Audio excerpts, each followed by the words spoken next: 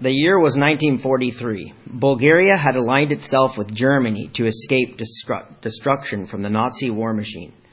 The government consented to German demands to deport all Bulgaria's Jews. The German government claimed the Jews would be taken to work camps where they would be allowed to redeem themselves for their alleged crimes. The deportations were to be set on March 10th. The trains rolled into the country, ready to take their human cargo to death camps. It seemed as if Bulgarian Jews were doomed to the same fate as all the other Jews of Europe. Instead, virtually the entire populace united to save the Jews. The opposition was led by the Bulgarian church. If we, the church, allow the Jews to be deported, we will betray our most sacred obligations, the Reverend Boris Haralampiev stated. We must help. The Bulgarian Orthodox Church will stand up for the Jews, Bishop Metropolitan Kirill announced. Kirill sent a letter to the king of Bulgaria begging him to have pity on the Jews.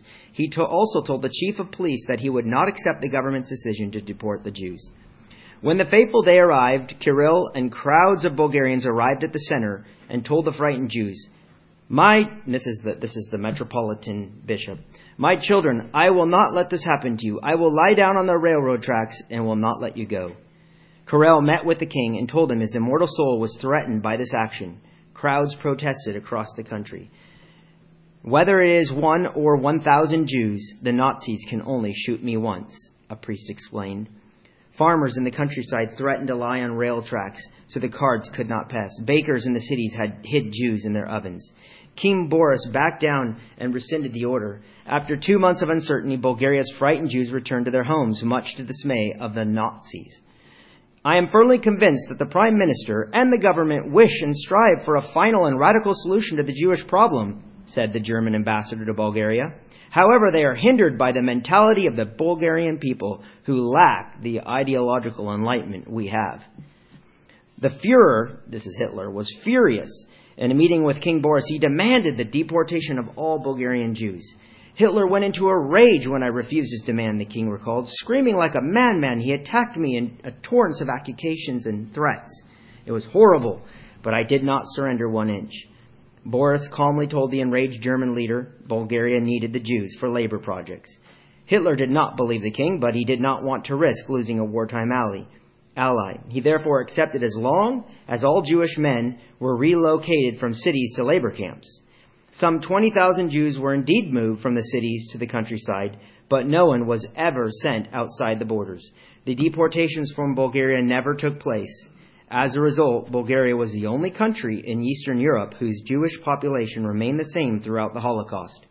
It was known as the miracle of the Jewish people among the Jews of Bulgaria, but the episode did not receive the attention it warranted. I was trying to decide last week if I could just be done with the series of, I've already gone 3 weeks, and that's a long time. But I just sat there, we went through Jesus' teachings, and we looked at the history of the early church and then Constantine, and then the history of why we call ourselves Anabaptists. And we had just about 5 minutes to talk about the kingdom of God at the end there.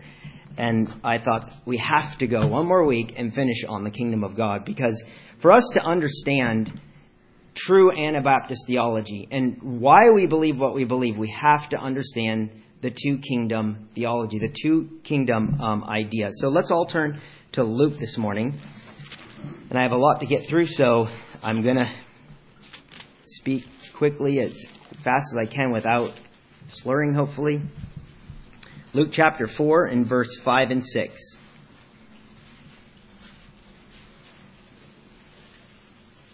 It's good to see young men with their Bibles and turning. Luke chapter 4, 5 and 6. "And the devil," and this is speaking of Jesus, "taking him up unto a high mountain, showed him all the kingdoms of the world in a moment of time. And the devil said to him, All this power will I give thee, and all the glory of them, for that is delivered to me, and to whoever I will give it." We see here at Jesus' ministry a concept here. The kingdoms of this world. The devil knew this concept. The devil is in and understands this power. In fact, he even says he has a certain amount of power. He says it's been delivered to me and I can give it to whoever I want to. And he said all this power, all this, I think the Greek word is exousia, however you say that, exousia. He says all these kingdoms, and he showed them to Jesus in a moment of time, all the kingdoms of this world. And he told Jesus, I will give it to you if you will bow down and worship me. This idea of a kingdom. Turn to Mark chapter 1. You know, so much of the time we think of Christianity that Jesus came for a purpose. And we think that Jesus came to make a way for us to get to heaven. I've heard it referenced as a save me gospel. Brother Mike was referencing that it becomes very individualistic in our Bible study time. And we sometimes lose the focus of what Jesus' purpose was. Yes, going to heaven is part of the focus. But let's read in Mark chapter 1 and verse 14. Now after that, John was put in prison. Jesus came into Galilee preaching the gospel, the good news of the kingdom of God, and saying, the time is fulfilled, and the kingdom of God is at hand. Repent ye, and believe the gospel. Notice in these two verses here a couple of concepts. First of all, he was preaching the gospel. We all reference the gospel. What's the gospel? We wonder what the gospel is. And you'll hear a lot of people reference it as the death and burial and resurrection of Christ. But what was the gospel to Jesus? The gospel was the kingdom of God. If we keep reading, notice what he says. The time is fulfilled. This means, it's also translated in other places, the same Greek word is translated complete. The time is completed. It is now come to hand. Everything in prophecy has come to this moment in time, and now it is here, and the kingdom of God is starting and being preached. The time is fulfilled. And then notice the next portion of the verse. And the kingdom of God is at hand. For years I've wondered, what does that mean? At hand. I think it's an idiom. When we say something's at hand, this tape is at hand. It's right here. I can get it at any point. It's actually, this Greek word is translated in many other places as draw near. The kingdom of God has drawn near to you. Same Greek word is at hand. So think of this. Jesus is saying the time is fulfilled. All the prophecy has come to this moment of time. And the kingdom of God has drawn near. In other words, in times past it wasn't near. But now this kingdom has come near to us. And Jesus is offering it. And then the solution is to repent. Repent simply means to turn a 180 degree from serving yourself, serving Satan. And it says, believe this good news, the good news of the kingdom. Let's quickly go over to Luke chapter 4 and verse 43. Luke 4:43.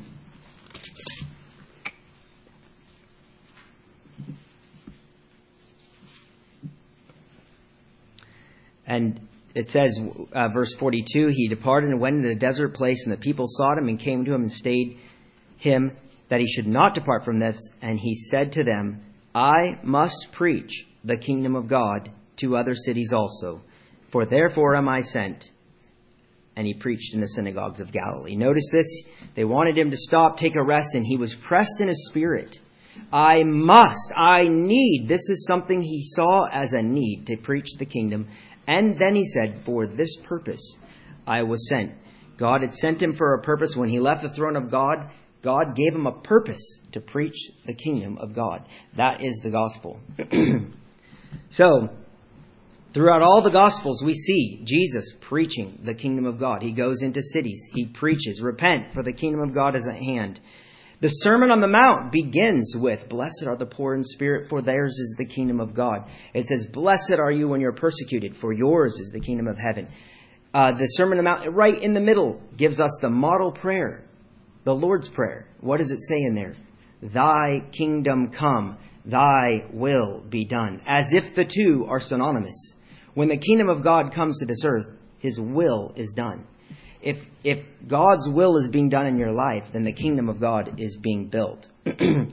He sent out his disciples and he said, preach the kingdom of God, heal the sick. And he goes on with this list and it says they went out and preached the gospel. You see the synonymous of the two. He told them to preach the kingdom, and they went out and preached the gospel. The beginning of Acts, Jesus is dead. He's risen from the grave. He spends 40 days. Can you imagine 40 days with Jesus after he's died and risen? And what topic does he choose to preach on? The kingdom of God. He spends I would love to have been in that seminary. 40 days hearing Jesus preach on the kingdom of God. In Acts 8, Philip goes down to Samaria, and it says he's preaching the kingdom of God. In Acts 18, Paul comes to Ephesus. It says he spends 3 months preaching the things pertaining to the kingdom of God. At the end of Acts, when Paul gets to Rome, he's preaching on the kingdom of God. And the very last verse in Acts, which we just finished, says this, preaching the kingdom of God and teaching those things which concern the Lord Jesus with all confidence, no man forbidding him, period. The end of the book. The kingdom of God is a central theme of the New Testament. And somehow we have and can easily be persuaded to make the gospel about heaven. And not that it isn't, but it's about heaven. I like how John D. bringing heaven down to earth now, preparing us for heaven. I won't go through all these verses, but the kingdom of God was foretold through prophecy. We read that and we discussed it last sermon about the statue. And it says, in the days of those kings shall God set up a kingdom. How many of you know the passage that says, for unto us a child is born? We know that at Christmas time. It says, the government shall be upon his shoulders. He shall be called the Prince of Peace. Prince means ruler. It talks about a prophecy on the days before Jesus died. It says, behold, your king will come riding on a donkey, meek and humble. Your king, Israel, will come. And in Isaiah, it even talks about this future kingdom, saying they will beat their swords into plowshares. They will beat their swords, instruments of death, into instruments of life. Let's turn to Luke chapter 16. There's many models. Many Christians believe in the kingdom of God, but it's what you do with it at the end of the day. Did the kingdom of God start all the way back at when Israel started? Did the kingdom of God start with Jesus? Did the kingdom of God, is it something that's put off into the future? I think we need to use the scripture to define it for us. In Luke chapter 16, verse 16, Jesus clearly tells us when the kingdom of God started. It says, the law and the prophets were until John. Now, the law and the prophets are just a simple way to say the Old Testament. We have the law. We have all the books of Moses and all the things he gave us. And then we have the prophets. We have Isaiah and we have Jeremiah and we have all of those books there. Ezekiel. So the law and the prophets, this is an era. This is a time. They were until John. Now listen what the next part of the verse says. Since that time, or since John, the kingdom of God is preached. And notice the next part. Every man is pressing into it. Which tells me it's happening now. We can't press into the kingdom if it's just something in the future. It also tells me it's not something that was around in the past, not to its fullest extent. Something new was happening. It says the law came by Moses and grace and truth came by Jesus. Something had changed in the New Testament, and it's called the kingdom of God. So, we need to talk about a kingdom. We need to understand this distinctive to understand why we believe what we do. You know, our Anabaptist things like non-resistance, loving our enemies, not voting, not getting involved in government, are those just add-ons? Do you ever feel like they're just add-ons? Like, the real Christian faith out there is defined for us. As long as we believe in Jesus as the Son of God, then, we'll go to heaven. And all this other stuff we do, like non-conformity to the world and non-resistance, those are just add-ons, like a little higher calling. Are those just add-ons, or are they something greater? Now, every kingdom has 4 distinctives. Every kingdom has, well, you guys help me out. A king. Okay, great. What else does a kingdom have? People. What else? Domain. A domain, okay. I'll put that, domain. And what else? Rules. Laws. Okay, you can think about that right now in America. We have all those things. We don't call him King Biden, but he's pretty much that, right? We have people. We know who they are. We're American citizens. We have a domain. We know where the American borders are. It even skips over Canada and picks back up in Alaska. And we have a constitution, right?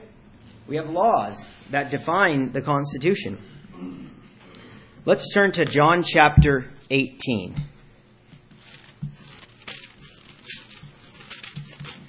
John chapter 18. Let's start off with that first one, the king. John chapter 18 and verse 33.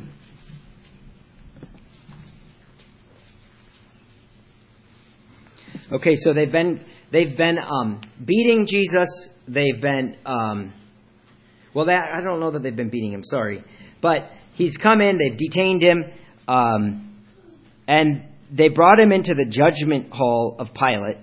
Verse 33. Then Pilate entered in the judgment hall again and called Jesus and said, "Are you the king of the Jews?" What a question. This is the time we can really get some answers. He asks him, "Are you the king of the Jews?" And Jesus answered him, "Are you saying this of yourself, or did someone else tell you this?" Pilate answered, "Am I a Jew? Your own nation and your chief priests have delivered you to me. What have you done?" So he asks him, "What are you asking me for? It's your people who have brought you here." Jesus answered, "My kingdom is not of this world." Now, for him to say, "my kingdom," would he have to be a king? You can't say you own a kingdom if you aren't a king. So, my kingdom is not of this world. What else do we learn? It's not an earthly kingdom, he says. If my kingdom were of this world, or if it were an earthly kingdom,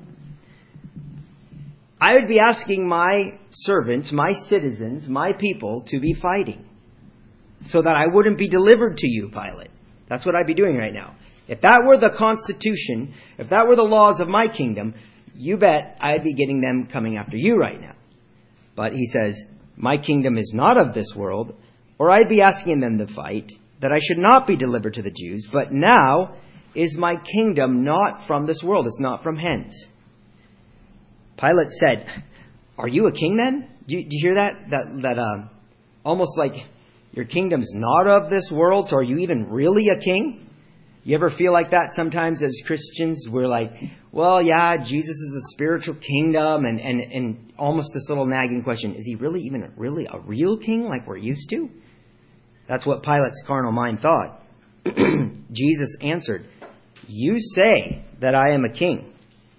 To this end was I born, and for this cause came I into the world." He says, this is the purpose I came into the world, to bear the truth that I have a kingdom, that I am a king, and that it is not of this world.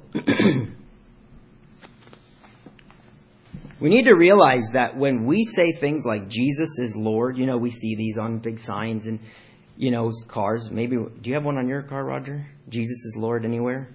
Probably do. I'm guessing somewhere. It's a political statement. It's not his name. It's a title. It's a title of rulership. It would be no different if I went around. Roger should put this on the back of his van. Jesus is president. We think that's kind of funny sounding, but that is what it would have sounded like to the ears of people of the early church. It was a political statement. When you say Jesus is Lord, you're saying, I am no longer part of this kingdom. My allegiance, I pledge allegiance to the King, Jesus now. And how do we know that? Look at Acts chapter 17.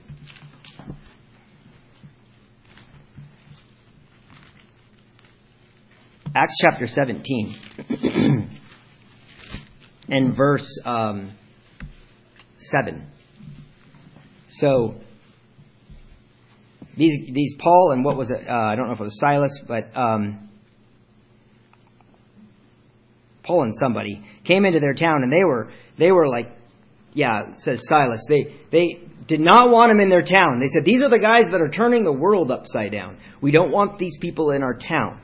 And so they came to Jason, because I think they were staying with Jason. In verse 17, they said, let's see, I have Acts 17:7, sorry, go back up. Whom Jason has received. He's let him into his house, and then watch what it says. And these do contrary to the decrees of Caesar. What are they doing against the laws of Caesar? What do they say? Saying that there is another king, one Jesus. When they said Jesus is Lord, they were saying there was another king. All Caesar wanted them to do was just say, Caesar is Lord. That's it. Just say Caesar is Lord, and we won't persecute you. They were taking a death sentence on when they said Jesus is Lord. And they were claiming there was another king. Okay, so we know that Jesus was a king. We know that his kingdom started with John. What about the second one? People, citizens. Let's turn. Well, I'm not going to go to the passage. I'm just going to tell you, I'm sure you know about it. The parable of the sower. You remember when Jesus told the parable of the sower? He said there was a field. A farmer went out. He planted good seed in that field. Up came the good seed, but what else came up? Tares, weeds. And the servants came and said, what should we do? Should we rip out all the tares? Can you imagine going out and pulling out every tare in the field? Some of you do that with your spot spraying. I guess you're not so like Jesus. But anyway, that was a side note. But so he says, no, just leave them all. They didn't have chemicals back then, probably. He said, leave them all till the time of harvest, and when the time of harvest comes, we'll harvest them all together. Now, his disciples were very curious about this, so they came to him and they said, what does that parable mean? And he said, the field is not America, not Israel, it was the world. The seeds were the children of the kingdom, and the tares, the weeds, were the children of the wicked one. You see that? Right there. We already know where the people are. And it also helps us think about this a little bit too. Where are the boundaries? The field was the world. The boundaries are the world. It's no longer a certain geographical location. Furthermore, Paul says we are citizens in heaven, our citizenship. In King James it says, your conversation is in heaven. I encourage you, go look at the Greek word. That means citizenship. It's an old English word, so we sometimes lose it, but doesn't mean you're talking in heaven all the time. It means your citizenship is in heaven. Paul says that we are strangers. Peter says we are strangers and foreigners. When somebody comes from Iraq, and he stays here, and we say he's a stranger, he's a foreigner. We don't think of him as an American citizen, we think of him as an Iraqi. When you're a stranger and a foreigner, you're no longer of this kingdom. You're passing through. Colossians, everybody turn there, please. This is a great verse to remember. When you're trying to decide, is the kingdom of God happening now? Paul is writing to a Gentile church. And he says this. Jesus, speaking of, actually I think he's speaking of God the Father, has delivered us. He's delivered like these Navy SEALs who go in and they capture out of somebody that's in bondage over in Iraq or something. Some American soldiers. He's come in. He's delivered us out of what? The power of darkness. And has translated us, put us on a plane, over to America, brought us over to what? The kingdom of God. So right here and now, whoever professes to be a Christian and who's fervent for the Lord and has the Spirit of God in them is been translated out of that kingdom and been translated into the kingdom of God. And we are in it now. We have to remember that it's not just something of the future. There is a fuller expression of it coming. But we are in the kingdom of God now. We have been translated right now into the kingdom of God.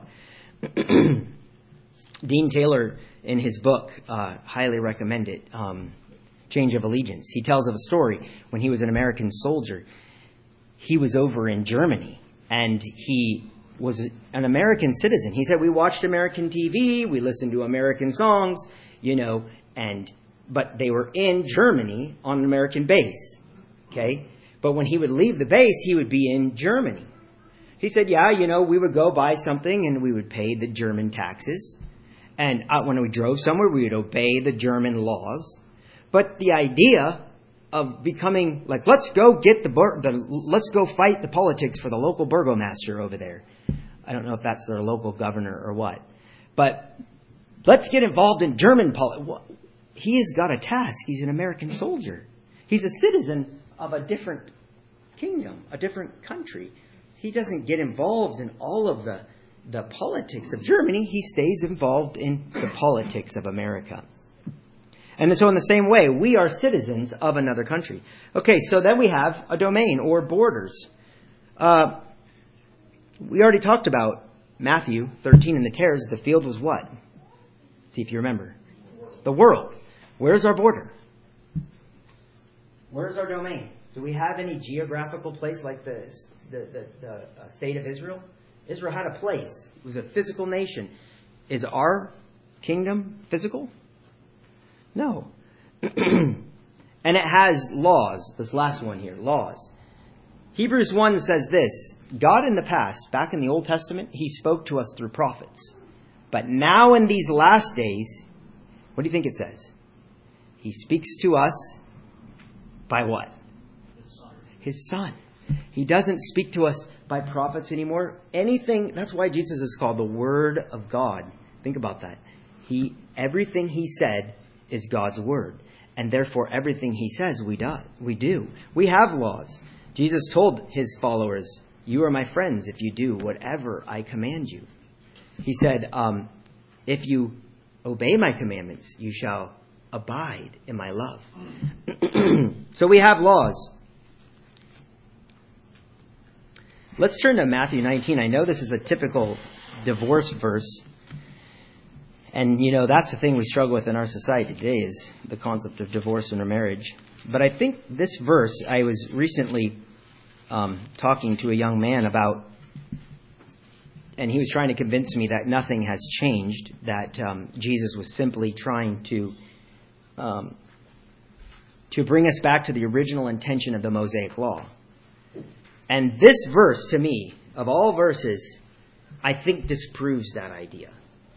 Let's look at Matthew chapter... Did I say 19 or 13? Okay, I'm mixing up. I'm looking at different places here. 19 is right. Okay, 7 through 9.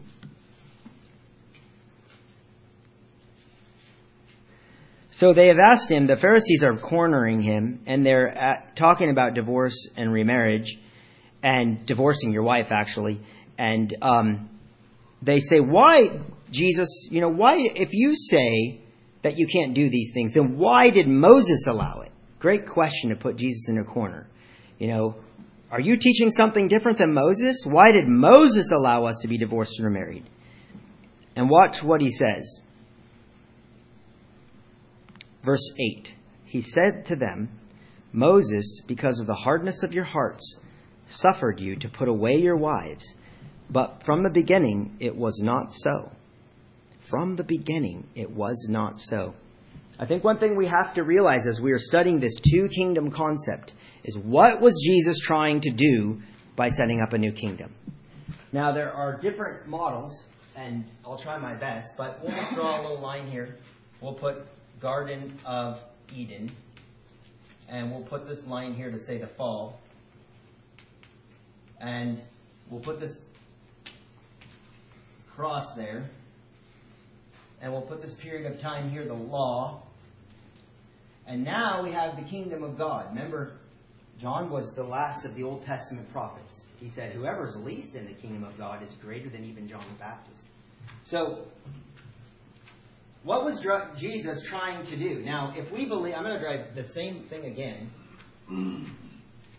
Garden of Eden.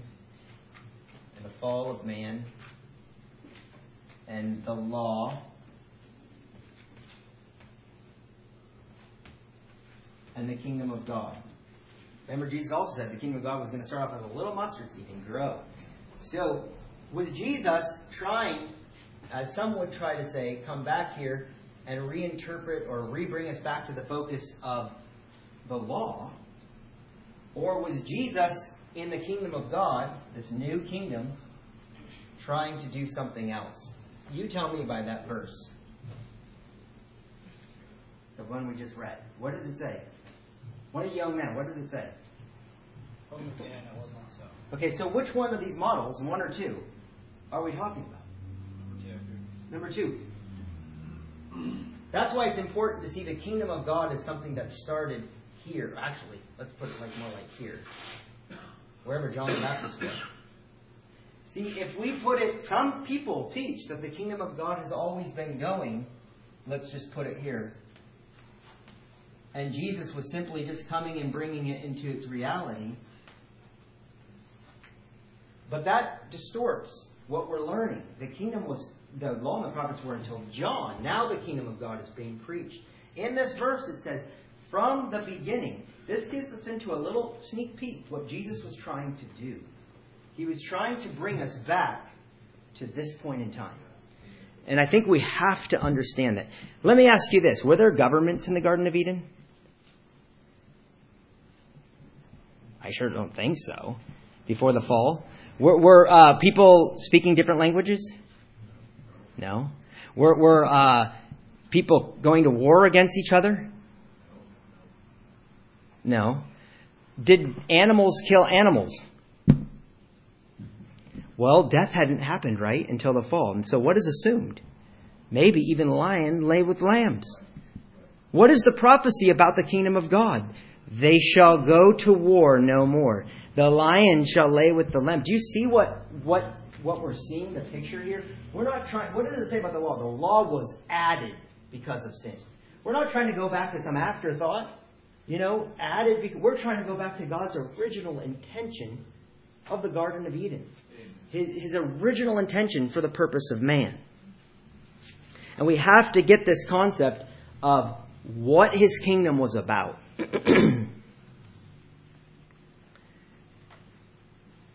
Jesus told us, now, because of this new kingdom he was setting up, he told us to seek it first. Seek first the kingdom of God.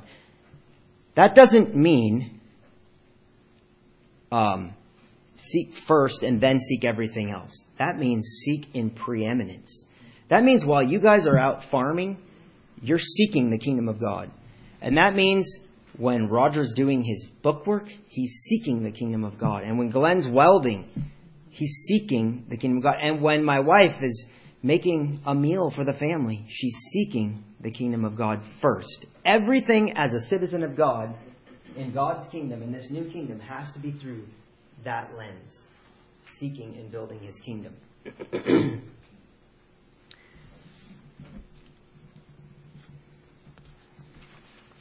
I have a thing I want to put up on the board here. 2 depictions of the kingdom of God. Now, we have to understand these 2 mentalities. This I will call this the early church, and then later the Anabaptist mentality of the kingdom. And then I will call this the Augustinian Protestant, which we have learned in the last week. We learned a lot about history. If you didn't listen to that, go listen to history.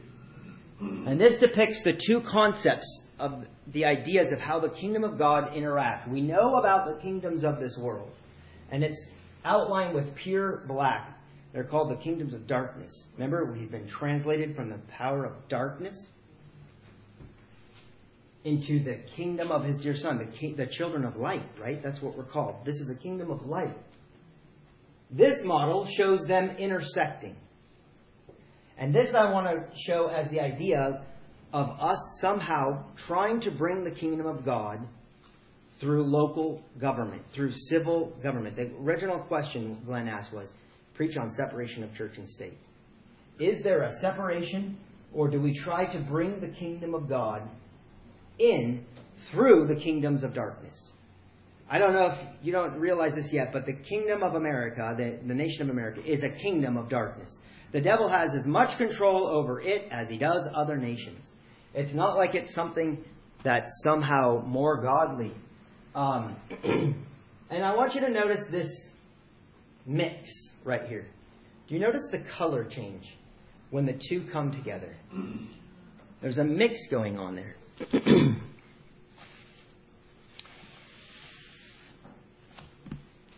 And I think we need to think about that as we ask this question. Can Christians vote? Can Christians get involved in government? Can Christians go to war and defend their government? There's two mentalities. The Anabaptist concept of the kingdom was there are two kingdoms.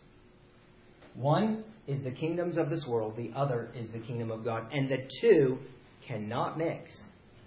Jesus prayed, I pray that they will be in the world, but not of the world. Many of you have jobs. You know, my wife was saying this morning, how do we not, we got to cook food still? Well, Jesus ate food. Jesus had people cooking food for him, you know. But they are in the world, but not of the world. Now, my question is, everything we've ever seen where kingdoms have tried to marry together between the kingdoms of God, the kingdom of God and the kingdoms of darkness, what have we seen? Has it furthered and brought in the kingdom of God? It has always failed. It has not ushered in the kingdom of God. The kingdom of God is made up of righteousness, peace, and joy in the Holy Ghost. The kingdom of God is made up of mercy. Remember when the woman was caught in adultery and Jesus was standing there and they said, now you must stone her according to the law. What did Jesus have? Did he stone her? He had mercy on her. He didn't even do what he originally told these guys to do at Mosaic Law. He said, I'll have mercy on her. He said, go and sin no more. That is what the kingdom of God is made up of, is mercy. Peace. He's called the Prince of Peace. Forgiveness. Are these not all things that are made up of the kingdom? How many times did Jesus tell us to forgive somebody? 70 times 7. Non-violence. Embracing suffering. Jesus left us an example that we should walk in the steps to take suffering. That's why we're called long suffering. So my question is, the kingdoms of this world, what is their makeups? Fighting. Vengeance. Returning evil for evil. Anger. Pride. And the sword which kills. These have diametrically opposed values. They cannot mix. It's like water and oil. You put the two together, they cannot mix. Jesus said, you can turn there, Mark chapter 8. I actually have never realized this until I think I was listening to Dean Taylor preaching. And I thought, wow, interesting. It's in verse 15. Mark chapter 8, verse 15. Jesus says, and he charged them, talking to his disciples, saying, take heed, beware of the leaven of the Pharisees and of the leaven of Herod. Now, did you get that? We all know about legalism. We know all about Pharisaicalism. But did you get the second part of the verse? Beware of the leaven of Herod. That's the political civil system. Herod was a political leader. Do you know what leaven is? You take a small little thing of dough, and you put some leaven in it. And what does it do? It impermeates, it spreads through the whole dough, and then it starts to change its appearance. It puffs it up. It appears bigger than it really is, and doesn't even look anything like it originally did. Leaven. That's what leaven is. Leaven is a picture of sin. Beware of the leaven of Herod. In other words, we have to be careful about civil government just like the Pharisees, right? Herod had leaven, and so did the Pharisees. Turn to 2 Corinthians 10. Now just keep hanging on. We're almost done. We're going to read. Remember, I promised you at the beginning of this series, the guy that dropped the bomb. The guys that dropped the bomb on Hiroshima and Nagasaki. The priest that went with them and blessed them. We're going to read this in just a minute. And we're going to read what the Lord showed him through all of that. 2 Corinthians chapter 10. Somebody read that. 10 verse 4. 2 Corinthians 10:4. For the weapons of our warfare are not carnal, but mighty through God to pulling down of strongholds. Do we believe that? That our weapons are not earthly, but they are mighty? What are some weapons? Give me some weapons that we've learned in this series or that you already know of weapons that are mighty in God. Overcome evil with good. Love, yes. Okay. Prayer. The early church said, we can't go fight for you, Mr. King, because we need to be praying. You wouldn't be having this peace in Rome if it weren't for our prayers. What else? Humility. Holiness. They also said that the early church said we have to devote ourselves to being holy. Compassion. These are mighty weapons. The problem is, the second we do this, we become deluded. And many times it takes years to realize the delusion that happened. I know down in Belize, now they look back and realize how much they've lost their passion for the Lord. But it came in through them getting involved in their local governments, and now they're mayors and governors and all these things down there. And even, I think, have their own police force. Mennonites that once stood for this. And whether, I don't know that I'll have time, but I found this article from the 1500s. This is an article from an Anabaptist from the 1500s. And it's the two kingdom theology. And amazingly enough, he goes through and he says, he talks about God making a covenant with Noah, that vengeance should be had. He talks about the sword being ordained of God, but then he talks about when Jesus came, a new kingdom came. And get this, at the very end of his article, after he presents this whole kingdom, how they cannot mix, how the two kingdoms are diametrically opposed, he says this statement. He says, the church of God and of Christ has been obedient to the teacher's word and has never had the power of government within it, nor has it called upon this power to place the hangman, or the sword bearer, beside them, but always suffered persecution until the reign of Constantine. Did you hear that? The Anabaptists in the 1500s said, at Constantine, something changed. He was baptized by Pope Sylvester, the Antichrist, the son of perdition, whose coming took place through the work of the terrible devil. They saw all those prophecies as this.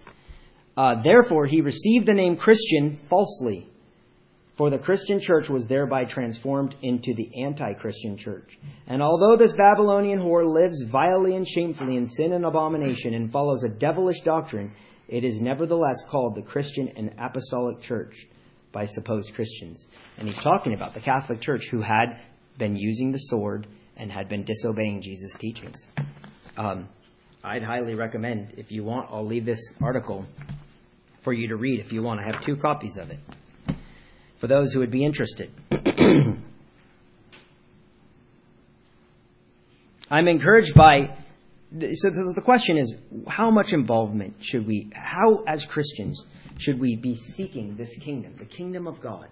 You know, it's not about a list of don'ts. Thou shalt not do this, thou shalt not do that. It's about, I know at the beginning we talked about, is this just a negative sermon? But this is a positive sermon. This is about the kingdom of God. This is about what every person's passion in this room should be.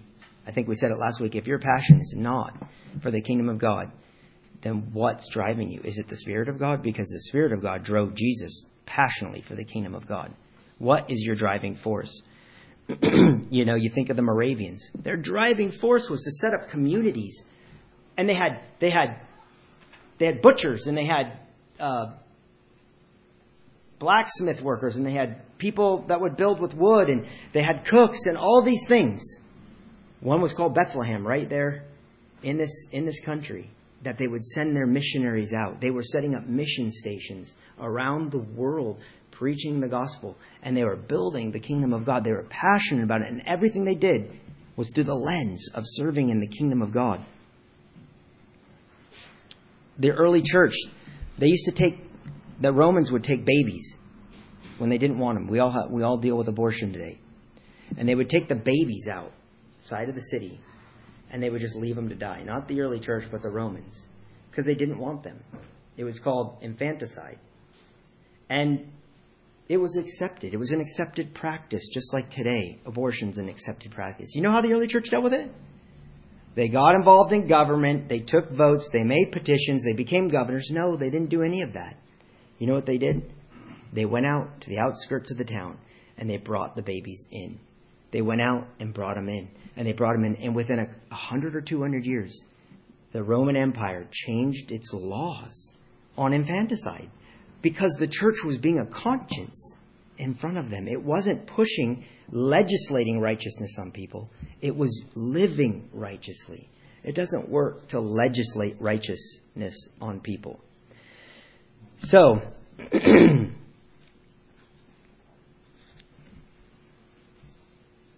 I'm going to read you this here, but I just want to end it with this series. That was all interesting stuff about the history and Anabaptists and what they believed. And we can just look at it as, well, we can't go to war and we can't vote and those kind of things.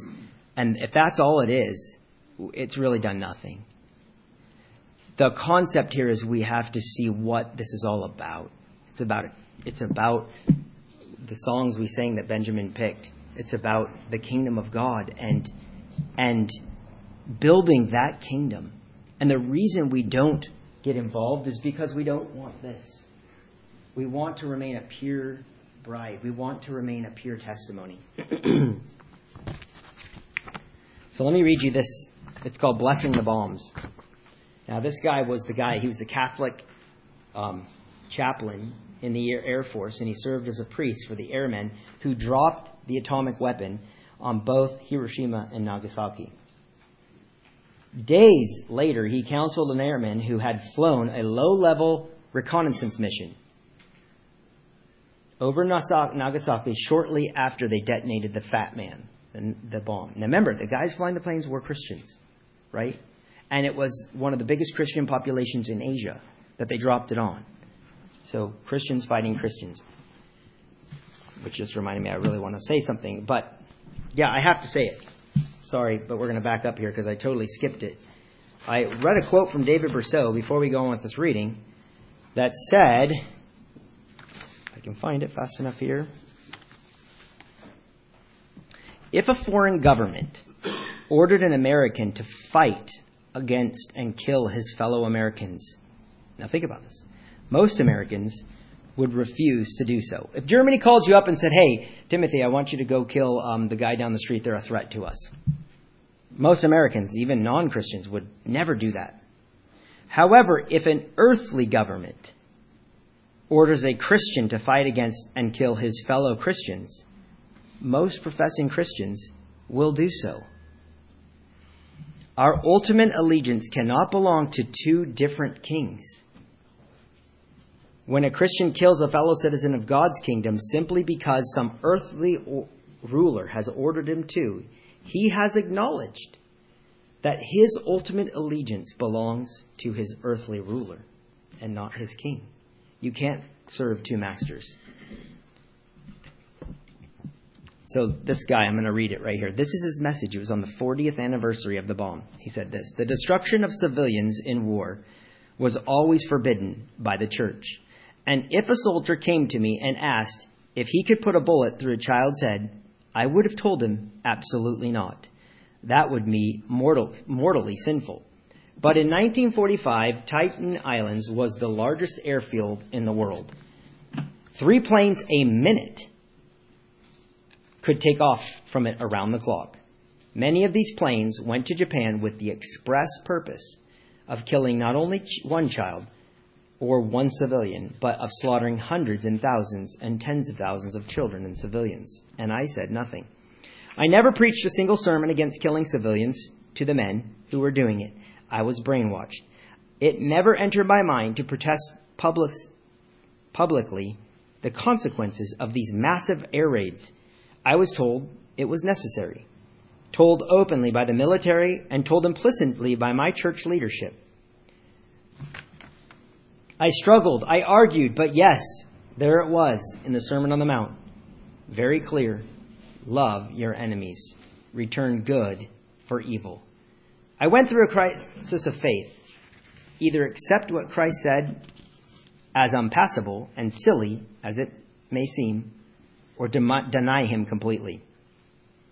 For the last 1700 years, the church has not only been making war respectable, it has been inducing people to believe in it as an honorable profession, an honorable Christian profession.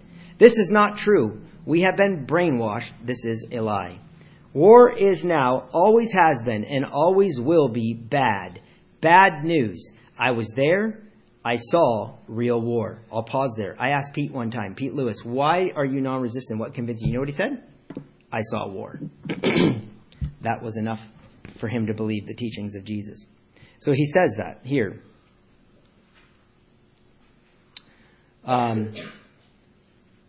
I assure you, it is not of Christ. It is not Christ's way. There is no way to conduct real war in conformity with the teachings of Jesus. There is no way to train people for real war in conformity with the teachings of Jesus. The morality of the balance of terrorism is a morality that Christ never taught. The ethics of mass butchery cannot be found in the teachings of Jesus. In just war ethics, Jesus Christ, who is supposed to be all in the Christian life, is irrelevant. He might as well have never have existed. In just war ethics, no appeal is made to him or his teachings, because no appeal can be made to him or his teaching. For neither he nor his teaching gives standards for Christians to follow. The world is watching today, the church. Ethical hair-splitting over the morality of various types of instruments and structure of mass slaughter is not what the world needs from the church, although it is what the world has come to expect. What the world needs is a grouping of Christians that will stand up and pay up with Jesus Christ. What the world needs is Christians who, in language that the simplest soul could understand, will proclaim, the followers of Christ cannot participate in mass slaughter. He or she must love as Christ loved, live as Christ lived, and, if necessary, die as Christ died. Loving one's enemies. For the 300 years immediately following Jesus' resurrection, the church universally saw Christ and his teaching as nonviolent. Remember that the church taught this ethic in the face of at least 3 serious attempts by the state liquidator. It was the subject to horrendous and ongoing torture and death. If ever there was an occasion for justified retaliation from the church and defensive slaughter, whether in form of a just war or a just revolution, this was it. Yet the church, in the face of heinous crimes committed by Rome, committed against her members, insisted without reservation that when Christ disarmed Peter, remember he said, put your sword away for all who live by the sword? When he disarmed Peter, Christians were also disarmed. Christians continue to believe that Christ was, to use the words of an ancient liturgy, their fortress and their refuge and their strength. Christians understood if they would only follow Christ and his teachings, they couldn't fail. When opportunities were given for Christians to appease the state by joining the fighting Roman army, we read about this, these opportunities were rejected because the early church saw a complete and an obvious incompatibility between loving as Christ loved and killing.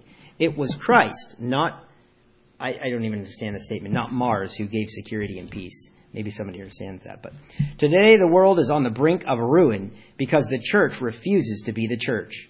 Because we Christians have been deceiving ourselves and the non-Christian world about the truth of Christ. There is no way to follow Christ, to love as Christ loved, and simultaneously kill people. It is a lie to say that the spirit that moves the trigger of a flamethrower is the Holy Spirit of Jesus Christ. It is a lie to say that learning to kill is learning to be Christ-like. It is a lie to say that learning to drive a bayonet into the heart of another is motivated from having put on the mind of Christ. Militarized Christianity is a lie. It is radically out of conformity with the teaching, life, and spirit of Jesus. Now, brothers and sisters, on the anniversary of this terrible atrocity carried out by Christians, I must be the first to say I made a terrible mistake. I was had by the father of lies.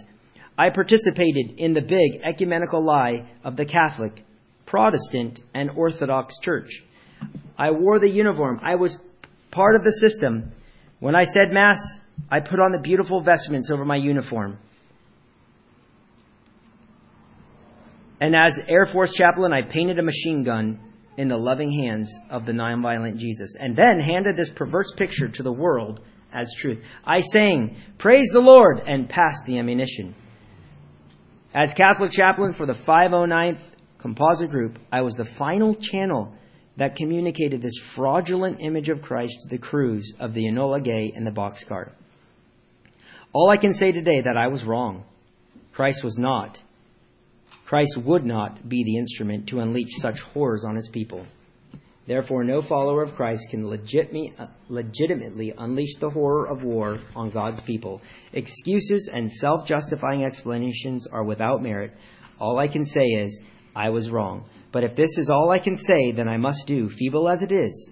For to do otherwise would be to bypass the first and absolute essential step in the process of repentance and reconciliation, admission of error, and admission of guilt. I was there, and I was wrong. Yes, war is hell, and Christ did not come to justify the creation of hell on earth by his disciples. The justification of war may be compatible with some religions and philosophies, but it is not compatible with the nonviolent teachings of Jesus. I was wrong, and to those of whatever nationality or religion who have been hurt because I fell under the influence of the father of lies, I say with my whole heart and soul, I am sorry. I beg forgiveness. So, I end that with, may we be about God's kingdom. May we be about being like Jesus. May we be a light to the world and really show his kingdom by, just like Jesus was. He loved his enemies. He preached the kingdom of God. He didn't, when they tried to make him a king, he fled. But he instead built the kingdom of God through God's way. Let's build the kingdom of God through God's way. Let's ask God to give us a vision for that kingdom. Thank you.